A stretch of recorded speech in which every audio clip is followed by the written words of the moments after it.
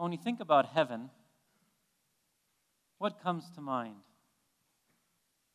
Most people, when they think of heaven, think of loved ones or think of great experiences, people doing what they enjoy doing the most, spending time with one another.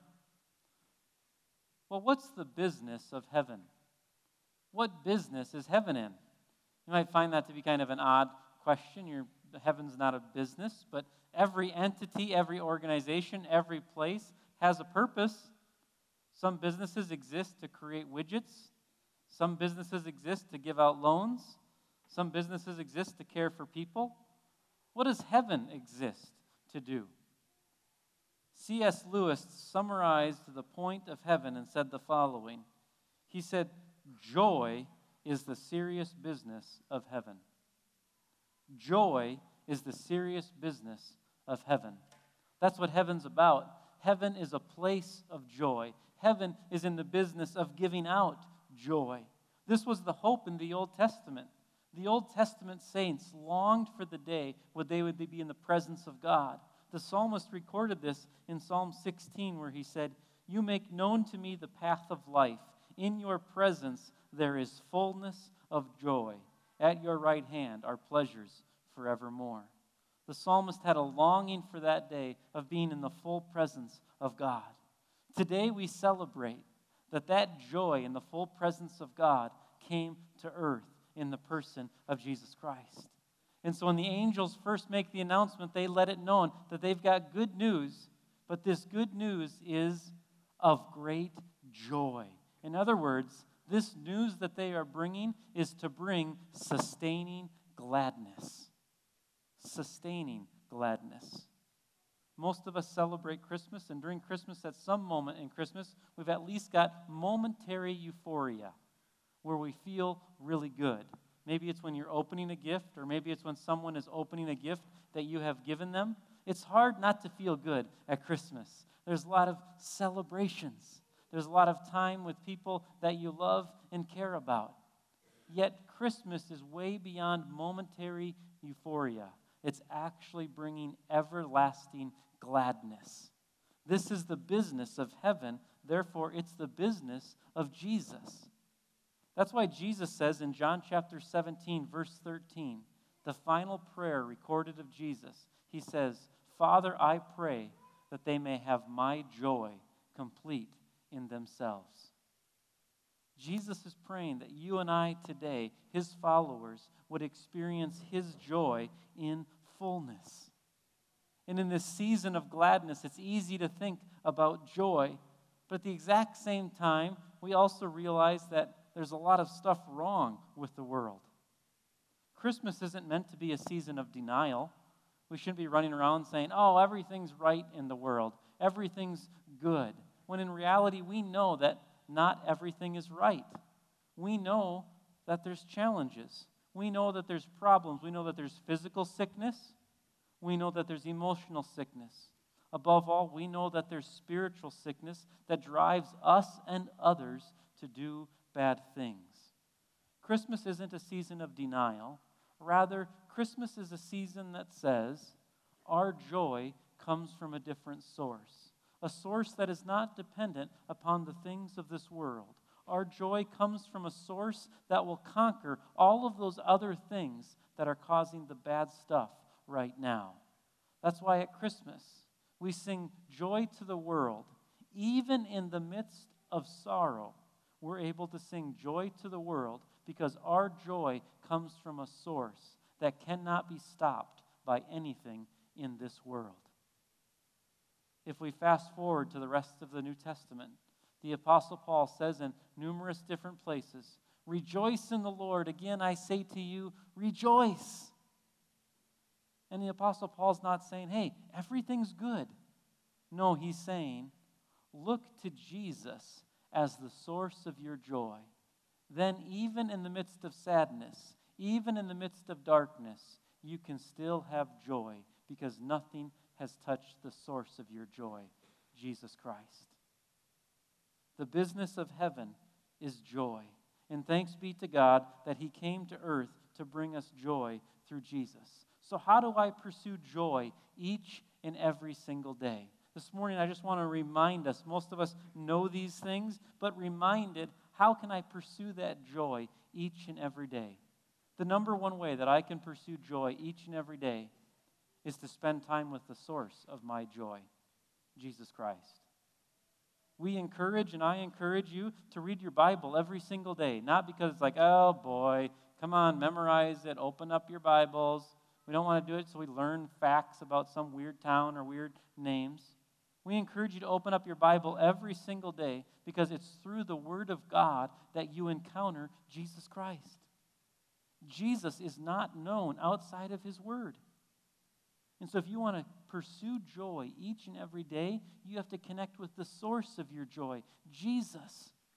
That's why we raise the Bible high here. We don't raise the Bible here to be Bible thumpers. We raise the Bible here because we're serious about Jesus. And to encounter Jesus, we have to open the Word of God.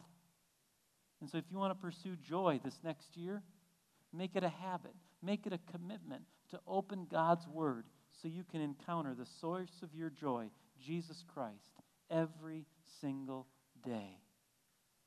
That's the number one and the most important way that we pursue joy.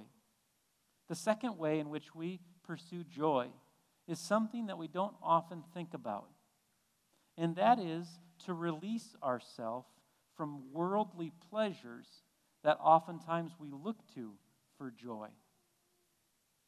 Now, this was very famous back in kind of the Dark Ages, back when Luther and Calvin were also here, and also for the Puritans, who kind of were part of starting the United States of America. One of the things that they taught a lot of was this: sometimes you have to lay aside the worldly pleasures because it forces you to grip on tighter to the heavenly pleasure, Jesus Christ Himself.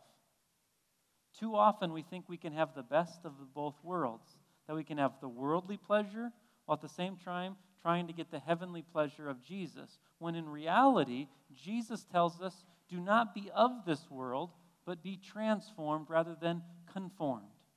It also says in the book of James chapter 1, you can't love this world. And then in 1 John 2:6 it tells us, do not love this world. So one way to pursue joy in Jesus is this: intentionally lay aside pleasures of this world.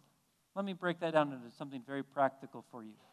When is the last time you said no to something that's not a bad thing, but it's a good thing for the sake of Jesus? For example, you enjoy fishing, and you take a fishing trip every summer. Is there anything wrong with fishing? Absolutely not. However, fishing can become a problem if it's an idol, if it dictates everything about your life. So one time you might just lay aside that pleasure to go and serve elsewhere. The Mormon church is actually really good at this. And not that we agree with the Mormons on everything, but the Mormons have all of their people actually take 2 years of their life and give it in service. Basically, mission work. Lay aside the things of this world so that they can go and cling to Jesus and share that message of Jesus with others. We pursue joy by first opening the Word of God, but also by releasing the worldly pleasures so it forces us to cling to Jesus Christ tighter. Today, we celebrate and we remember that joy has come. The song that we just sang talked about heaven opening its door, and then what comes when heaven opens its door from that song? Joy. Because whenever heaven is experienced, joy is experienced. Because heaven is not experienced without the presence of God. And wherever the presence of God is, there is joy. Therefore, for you and I as followers of Jesus Christ, if wherever the presence of God is, there is joy, wherever you and I should be, there should be joy. For we have the Spirit of the living God indwelling us, bringing Jesus to us. You could say that joy is the banner of a Christian. The British royal family obviously probably has a variety of places. They probably have 10 lake homes. I don't know. But they probably have a variety of places that they get to visit. But they have one thing. When they are at the castle, when the Queen is at the Buckingham Palace, everybody knows the Queen is there because the royal standard flag is raised. Whenever the queen is there, that flag has to be raised. They know then that the queen is present at the palace. For the Christian, that which is our flag, that which should give evidence to the world that Jesus Christ has come into our lives, is the banner of joy. That you and I could be declaring gladness in each and every stage of life, not because all is well, but because we have Jesus Christ, who is the hound of heaven, and heaven is in the business of joy. Joy to the world, for the Lord has come and brought you and I everlasting joy. Let us pray. Joyful Creator, we come before you today and give you thanks and all of the praise for filling our hearts with joy through Jesus Christ our Savior. Lord, I pray this morning that you'd make us more aware of the joy you have for us. Lord, I pray that in this new year, you would move upon our hearts to cling tighter to Jesus. I pray that you would make each of us aware of a pleasure that we should release so that we can cling to Jesus.